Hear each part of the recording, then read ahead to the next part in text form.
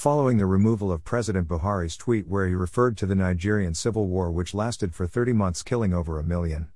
He warned those supporting the breakdown of law and order while destroying critical federal government infrastructures that they will be treated in the language that they understand.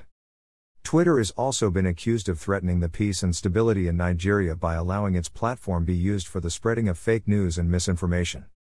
15.00 Normal 0 False False False NUS X none X none.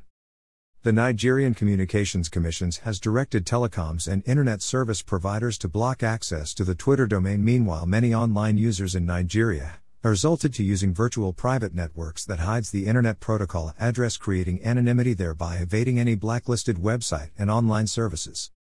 As an intervention, the government announced in a statement made available online the licensing of all internet streaming services and social media operations in Nigeria.